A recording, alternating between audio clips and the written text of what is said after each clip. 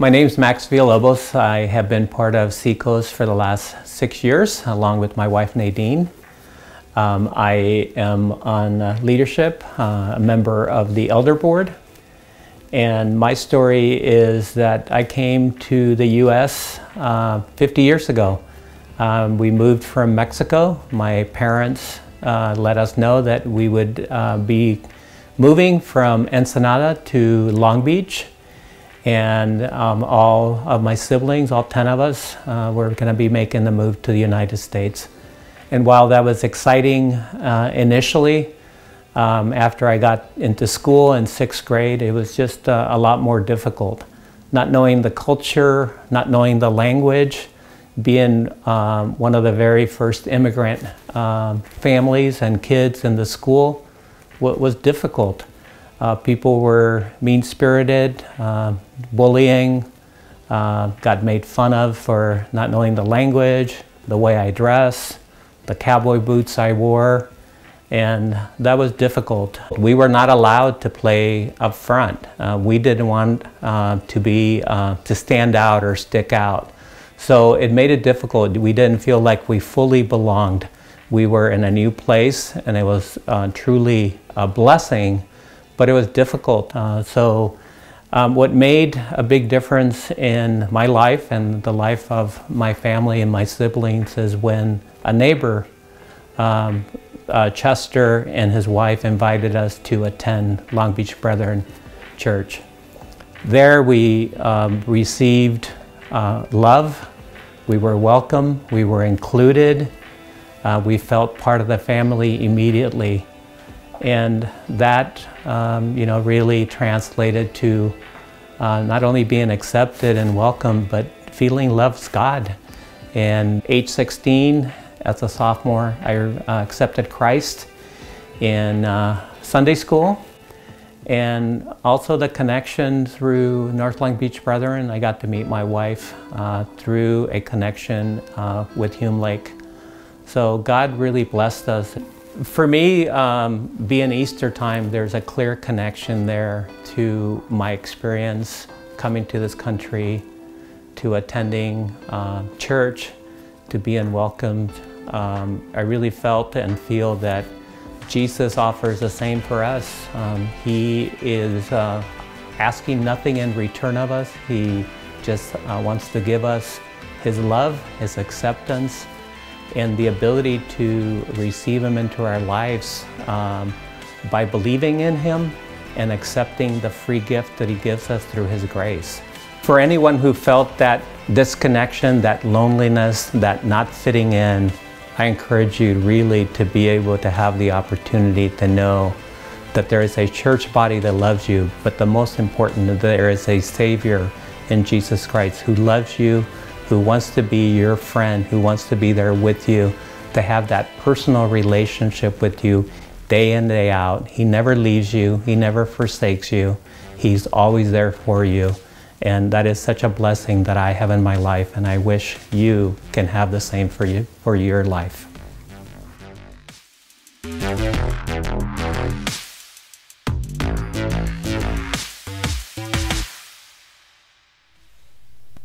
Well, I love hearing that story of New Day Rising, where you can have a family, an immigrant family who feels totally alone, kind of unaccepted in a place until they encounter a group of people who knew Jesus and were transformed by what the resurrection means, that will look like, and that changes everything. So I love those stories, and it's so encouraging to hear those. So great to be with you here this morning. Happy Easter, everyone.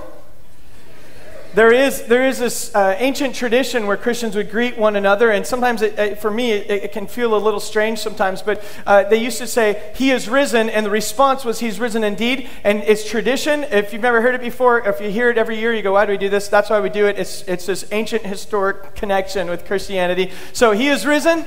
He is risen. Oh, good. And it also helps the pastor wake you up a little, so you're there. So this is an interactive sermon. You are allowed to respond and interact a little. So Easter, we're so glad to have you with us.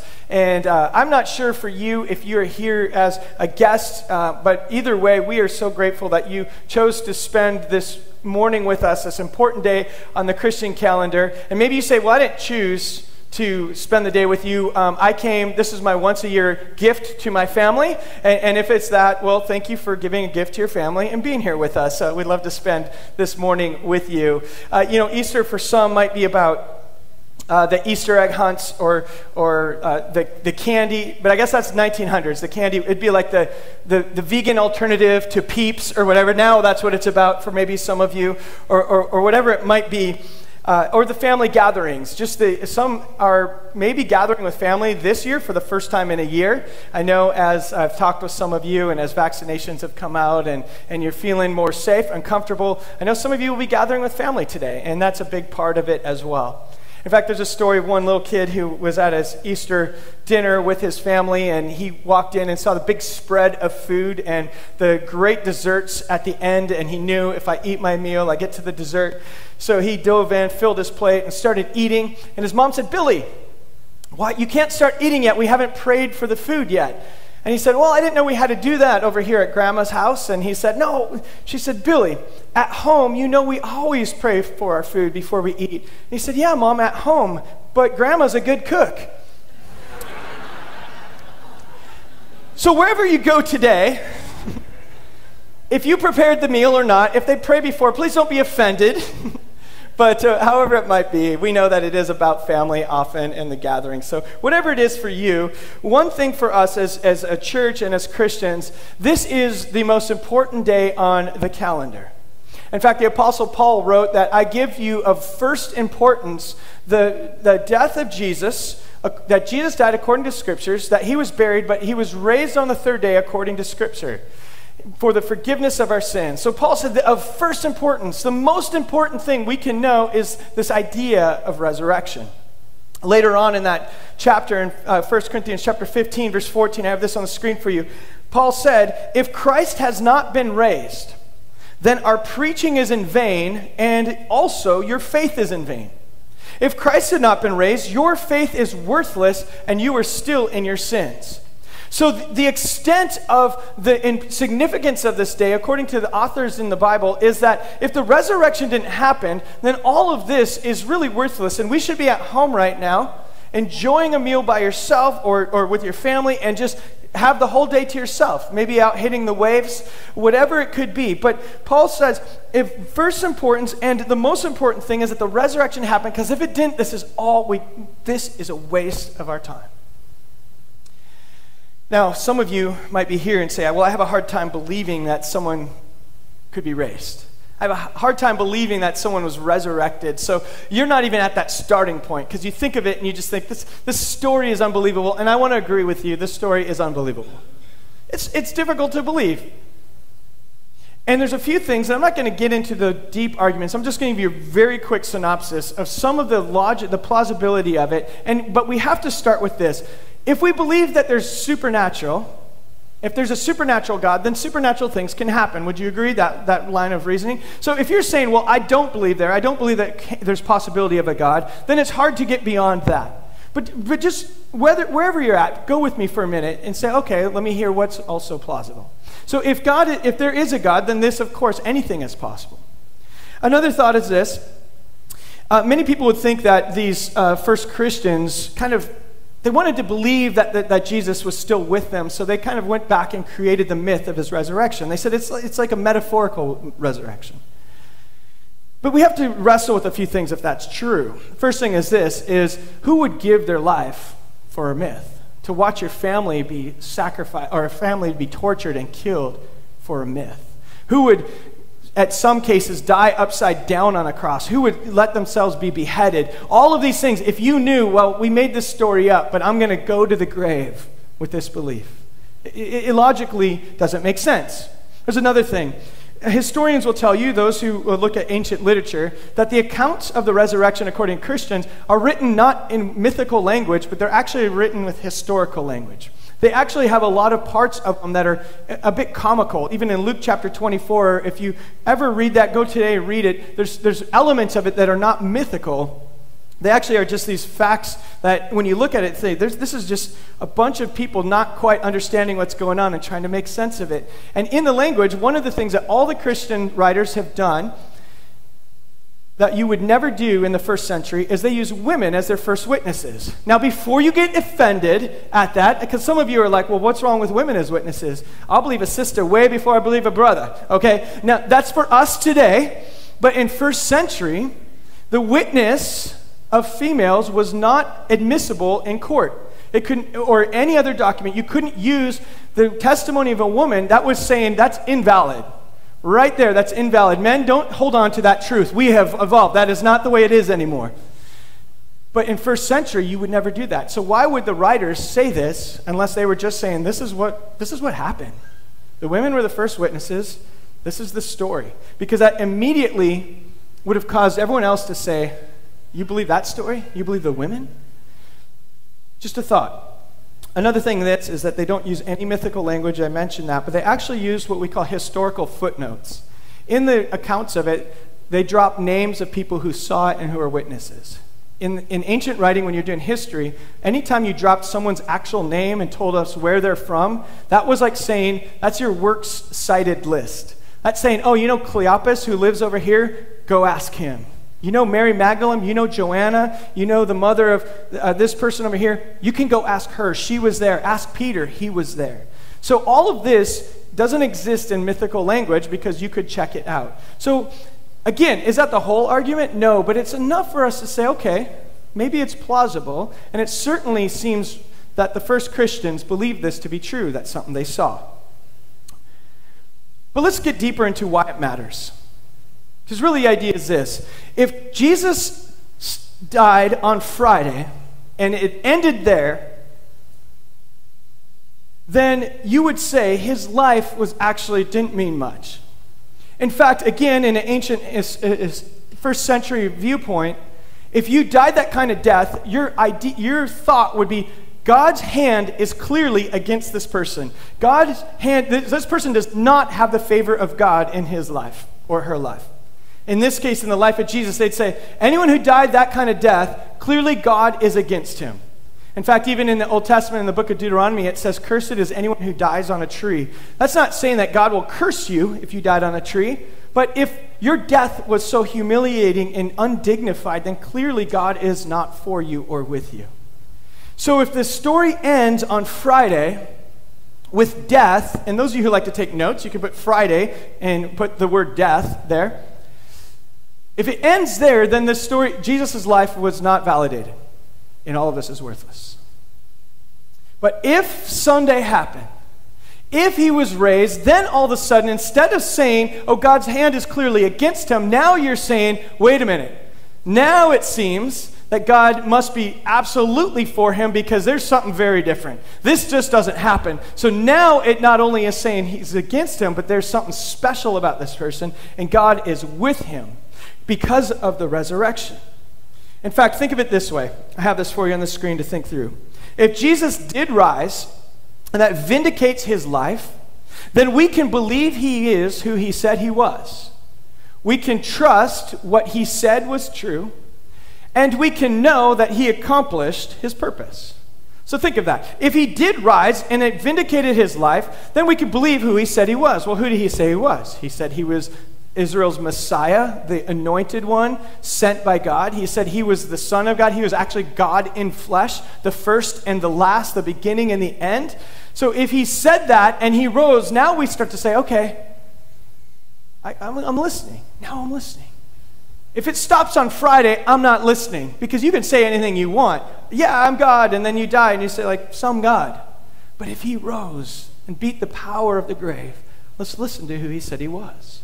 We can also believe what he said is true. So when Jesus said, I am the resurrection and the life, you may live even if you die, meaning I bring you eternal life, we want to look at that and say, okay, if he did rise, then what he said is true. We can start to believe it. He also said that I came to give you life, not just for eternity, but for today. We want to believe that. I wonder how many of us actually believe that. Or do we just believe, sure, we can be forgiven and have eternal life? We get that. But do you know that you can have abundant life today? Jesus said that was true. If we really believe that, then we want to look at our lives and say, am I experiencing this abundant life? The other thing is this, we can know that he accomplished his purpose. that Jesus' death meant something. If he is God, if he rose, then his death was not on accident. You could think of it this way. If Friday is death, then Sunday equals deliverance. That it delivered whatever happened in between, that he set all things in motion, set them right, and he was delivered. He was delivered from the grave, and you and I can be delivered into a future eternity with God. We can be delivered from our struggles and our sins today. We can be delivered from our addictions, from our relational issues, from our pain. Because if Sunday happened. You with me on that? Tracking that so far? Okay. Now, if we just said that, if Jesus rose, we can trust, or we believe who he said he was, we can trust that he said is true, and we can know he accomplished his mission. That's the story of Easter right there. We can be done right now. And some of you are like, thank you, let's go. In fact, there's one pastor on Easter morning once said this, hey, I have 3 versions of my sermon for you. I have a $100 version, and it's 10 minutes long. I have a $50 version, and it's 20 minutes long. And I have a $5 version, it's an hour long. Now I'm going to pass the offering baskets, and you're going to tell me how long you want the sermon to be. But since it's this season of COVID, we're not pastoring an offering, and I'll assume you just want a series of $100 sermons, so we'll keep going. Because the real story is if Jesus rose, then we can trust who he is, and that changes everything on Sunday. But I know some of you are here today, and you don't feel like you're ready for the Sunday message. Maybe you think, well, I believe it, but I just don't experience it. You feel like you're kind of stuck somewhere between death and deliverance. You're kind of somewhere in the middle. You say, Ryan, you don't know how my last year has been. Maybe you've been out of work and you've been struggling financially. Maybe your marriage is on the rocks and it's just been a battle this last year. Maybe some of you have lost a loved one. Maybe some of you are battling your own health issues. Maybe you're battling addiction. Maybe you're wanting to be reconciled with a family member and it's just not happening, that there's a schism, and you're just thinking, I would love Sunday to be true. I would love the power of Jesus to actually change things, but I'm not there. I want to show you 2 verses in the Bible. In John chapter 19, verse 41, it says this. This is on the day of the crucifixion. It says, now in the place where Jesus was crucified, there was a garden. And in the garden, a new tomb in which no one had yet been laid. So, because of the Jewish day of preparation, the tomb was close at hand, and they laid Jesus there. In other words, on Friday, Jesus died, and they said, it's Friday, this is the Sabbath on the Jewish calendar, so whatever happens tonight, we need to get our work done before sundown, so even burying a body, so they put him in the tomb, even before fully preparing him, they put him in the tomb on Friday. Now, the very next verse in the Bible, on John chapter 20, verse 1, it says this. Now, on the first day of the week, on Sunday, Mary Magdalene came to the tomb early while it was still dark, and she saw that the stone had been taken away from the tomb, and Jesus was not there. So here's what our Bibles do. They tell us what happens on Friday and how Friday ends. It ends with death. And then it tells us how Sunday begins. It begins with life, deliverance. But no one tells us what happened on Saturday, in between. Can you imagine what Saturday would have been like if you were a follower of Jesus? Do you know that day after someone you love dies, that kind of that numbness that sets in the next day? Maybe the disillusionment that you're just trying to make sense of things. Imagine how it was for the disciples. We know for one of them, Judas, who betrayed Jesus, was so overcome with guilt and remorse that he actually took his own life. We know that Peter, who said, I will never deny you, Jesus, and then that very night he denied him. Peter wept bitterly and ran off, and all we know is that he was just thinking, I am the biggest failure ever. Could I have possibly done more? Maybe it's my fault Jesus died. What if I just stood up for him? We know that even after Jesus rose, one of the disciples, Thomas, who was our skeptic, which some of you probably, Thomas should be your favorite disciple. Everything someone says, you're like, I'm not sure about that. He even did it to Jesus when Jesus was alive. Jesus said, hey, we're going to go down to Jerusalem. He's like, sure, let's do that, and we'll all die together. Okay. Always skeptical. The other disciples had saw the risen Jesus, and they told Thomas, hey, Jesus is alive, Thomas. And he said, I don't believe it. Till I stick my finger in the holes in his hand, I won't believe it. That's bold, isn't it? And a little gross. But imagine what he was thinking. The whole time he's like, I knew it. I knew we were duped. I knew there was something about Jesus.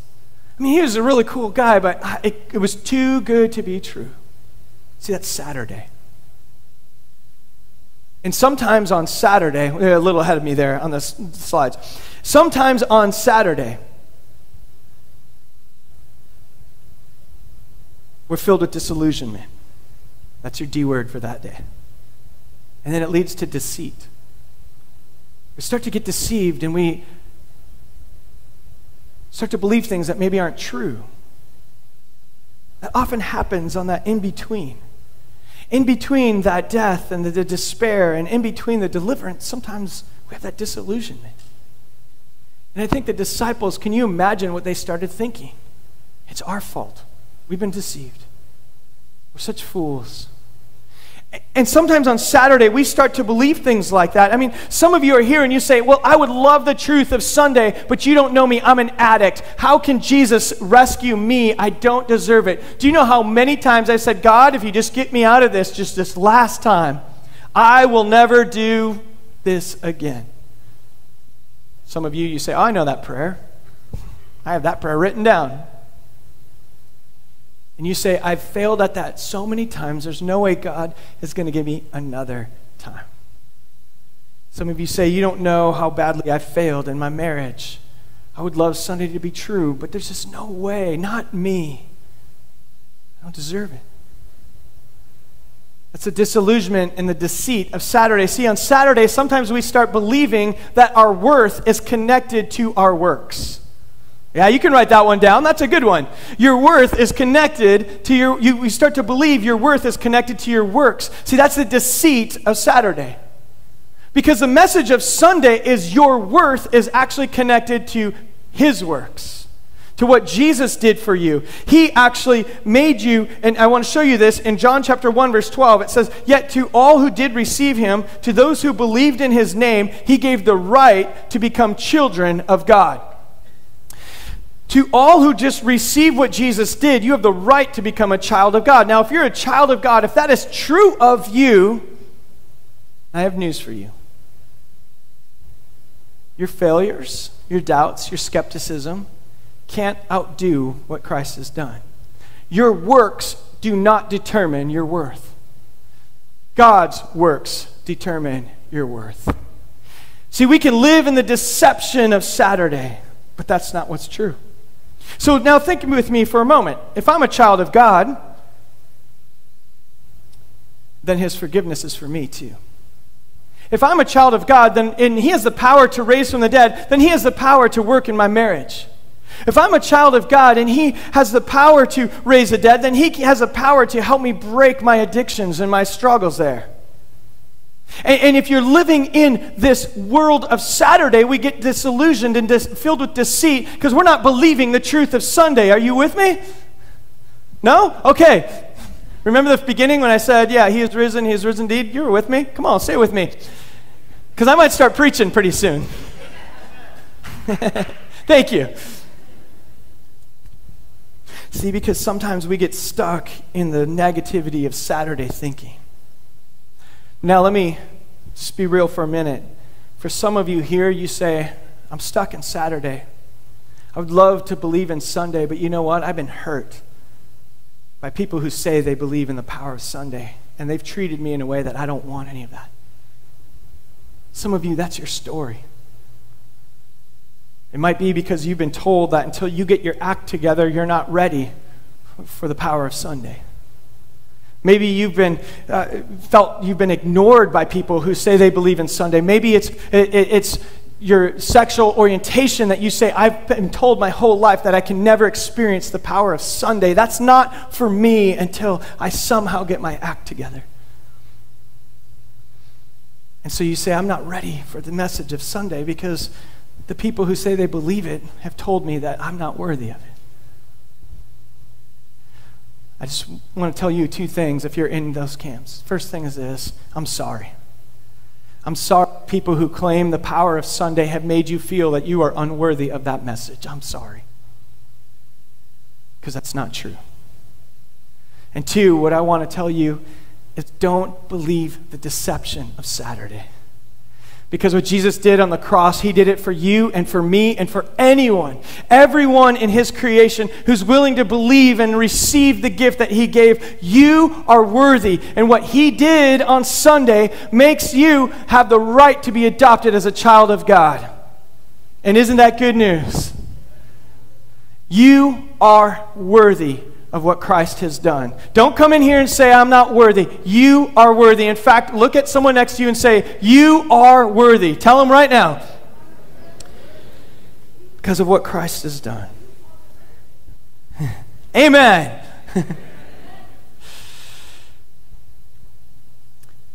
Here's one more thing.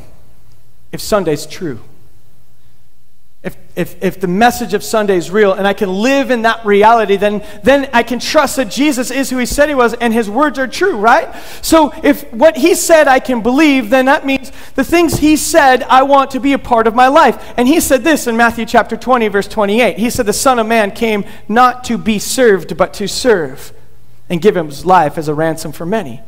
So if my God came and he rose and said, you can believe me and trust me, and then you can let my power live in you, and now I'm a part of your life, and the way I live, you can live. So now I no longer live a life saying I need to be served, but now I'm set free to serve. Now some of you say, wait, that doesn't sound like the power of Sunday. Some of you kids sitting with your parents are like, no, don't make me like Jesus. I didn't come to serve. Come on, Mom. But what does that really mean? If we believe that message, if we're set free and we're to be like Jesus, it means that we come not to be served, but to serve. Now, how does that change us if we live in truth of the Sunday? That means that I can freely forgive anybody, even if they don't forgive me back. I can go to someone and ask forgiveness, even if it makes me look weak. Do you know why? Because that doesn't change my reality that I'm a child of God. And because I came now to serve, not to be served, so I am now set free to actually be selfless. Because it's not about my position or my power or my pride. All of a sudden, none of those things matter because it doesn't change who I am. So I'm free to forgive. I'm free to ask forgiveness. I'm free to have compassion and to give my life up for someone else. Maybe even a people group I don't understand. Maybe even someone who votes different than me. See, now I'm free to fully love and not worry about how someone else voted. I don't have to convince you that you're wrong. That's not the power of Sunday. You tracking with me on that? If I live in Saturday and I need to be validated, then every one of my conversations is trying to convince you that I'm right. That's Saturday thinking. Saturday thinking says, well, I don't know if I can trust these people because they voted for that president. And I don't know if I can trust these people because they voted for that president. And I don't know if I can trust these people because their position on COVID and masks and no mask. And I can't trust them because they, whatever. And we start to say, well, this is the power of Saturday. Disillusionment and saying, I need to be right. They must be wrong. And we start to point fingers and start to even subtly do little things like, I don't know if I can trust this group of people. I don't know if I trust their message. Well, I can't trust you. They've never trusted me. I don't know if I like them. Their kids aren't as good as mine and yours aren't. But, and we start to find ways that we can position ourselves and make ourselves validated. But that's Saturday thinking. That's thinking that our worth is based on our works, and it's thinking that says that I don't have the right to give of myself, but on Sunday I have this new power. And I don't have to be right. I just get to love. And you can even take advantage of my compassion and empathy, just like they did for Jesus. So Sunday thinking changes things. Let me show you another verse. If we believe Jesus and we can trust him, look what he says here in Revelation chapter 1, verse 17 and 18. He says this, do not be afraid, y'all. It's in there. I am the first and the last. I'm the living one. I was dead on Saturday. And behold, I am alive forevermore. And I have the keys to death and to Hades. Did you get that? Do you hear this message? He says, do not be afraid, y'all. I am the first and the last. I've always been here. I'm the living one. I was dead on Saturday, but I am alive forevermore. Sunday happened. Amen? Sunday happened. And if Sunday happened, you got to know I have the keys to death and to Hades. That's a big key. Most of us, one of our fears is death. Maybe not for yourself, but for others around you. None of us have power over death. So when Jesus says, I have the key to death and Hades, what he is saying is, I have power over all. So do not be afraid. Do not be afraid to live in the light of Sunday. Do not be afraid to forgive, even though you might not be forgiven. Do not be afraid to admit your failures. Do not be afraid to face your addictions. Do not be afraid to go to your spouse and say, I'm sorry, I've been failing you and I want to do better. Will you forgive me? Let's work on this. This marriage is worth saving. And with the power of Jesus, we can do it. Do not be afraid to take that step. Do not be afraid to believe in the power of what can happen because of Sunday. Do not be afraid to be willing to listen to the story of someone who's from a different background as you, a different tribe, and say, I just want to hear your story. I just want to know you like God knows you. I just want to love you for who you are. Don't be afraid to have that conversation. Don't be afraid to say, I'm sorry because I've been wrong. I'm sorry for the times when I've ignored you or your people or mistreated you, sometimes not even on purpose. Don't be afraid. Don't be afraid to go to a member of the LGBTQ plus community and say, you know what, I'm sorry because for my homophobic slurs. I'm sorry for the times when I've put you in a place and thought that God's love wasn't enough for you. I'm sorry. Don't be afraid. Y'all, that's all of us. Because the power of Sunday, if it's true, we have a whole new life we get to live. And this is the abundant life that Jesus said he gives to us. There's a speaker and author, Pastor John Ortberg, said this: what got released on Sunday was hope. Not hope that life would turn out well, but hope that called people to die. Die to selfishness and sin and fear and greed. Die to the lesser life of a lesser self so a greater self might be born. And many people did. And that hope changed things because of their belief in the resurrection, because of Sunday. Because of Sunday, we're released from the selfish life that we lived. We're released from the judgmental life. We're released from the life with no compassion or empathy. And we're set free to an abundant life. As we end here, I know some of you might be saying, I love, all this is great, but seriously, why did God do it this way? This doesn't make sense. If God's really all-powerful, why did he create the world and ask us to live a sin-free life and then make sin available? Really? It's hard to believe. Why did he do it that way? And if we sinned and he knew we'd sin, why did he have to make sacrificial system? Why did he do it that way?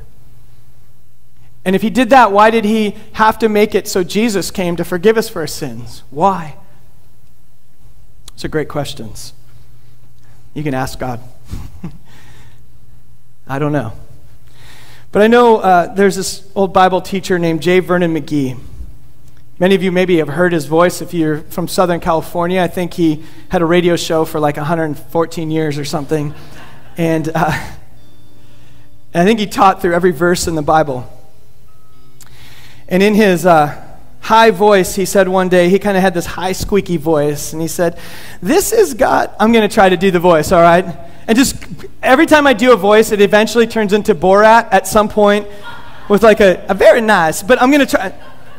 I shouldn't have done that. Let's just rewind the tape like 15 seconds. That was, I'll try to do the voice. Because it's, I love like this frail, wise old man when he said this. Ignore the whole Borat thing. Okay, back to David and Mickey. This is God's universe. And he does his things his way. You may have a better way, but you don't have a universe. Feels like the best truth of the morning, doesn't it? You might have a better way, but you don't have a universe. This is God's way. And we're going to sing one last song here today, and the song is about how God takes graves and he turns them into gardens. He takes things where there's no life and he brings life. He takes the brokenness of our lives and he is able to make it whole again. He takes relationships that have been severed and he gives a way for them to be healed. This is the story of Easter, that he takes, he moves from death to deliverance. That is what we are going to sing and remind ourselves about here this morning. And when we do that, I just want to encourage you. Maybe this morning God's working in your heart. And for some reason, maybe you want prayer. And you want someone to pray for you even here. We're going to have a couple people in the front of the room up here on the sides if you want to go and pray to them. If you're online, you can, in the chat, let them know you want someone to pray with you.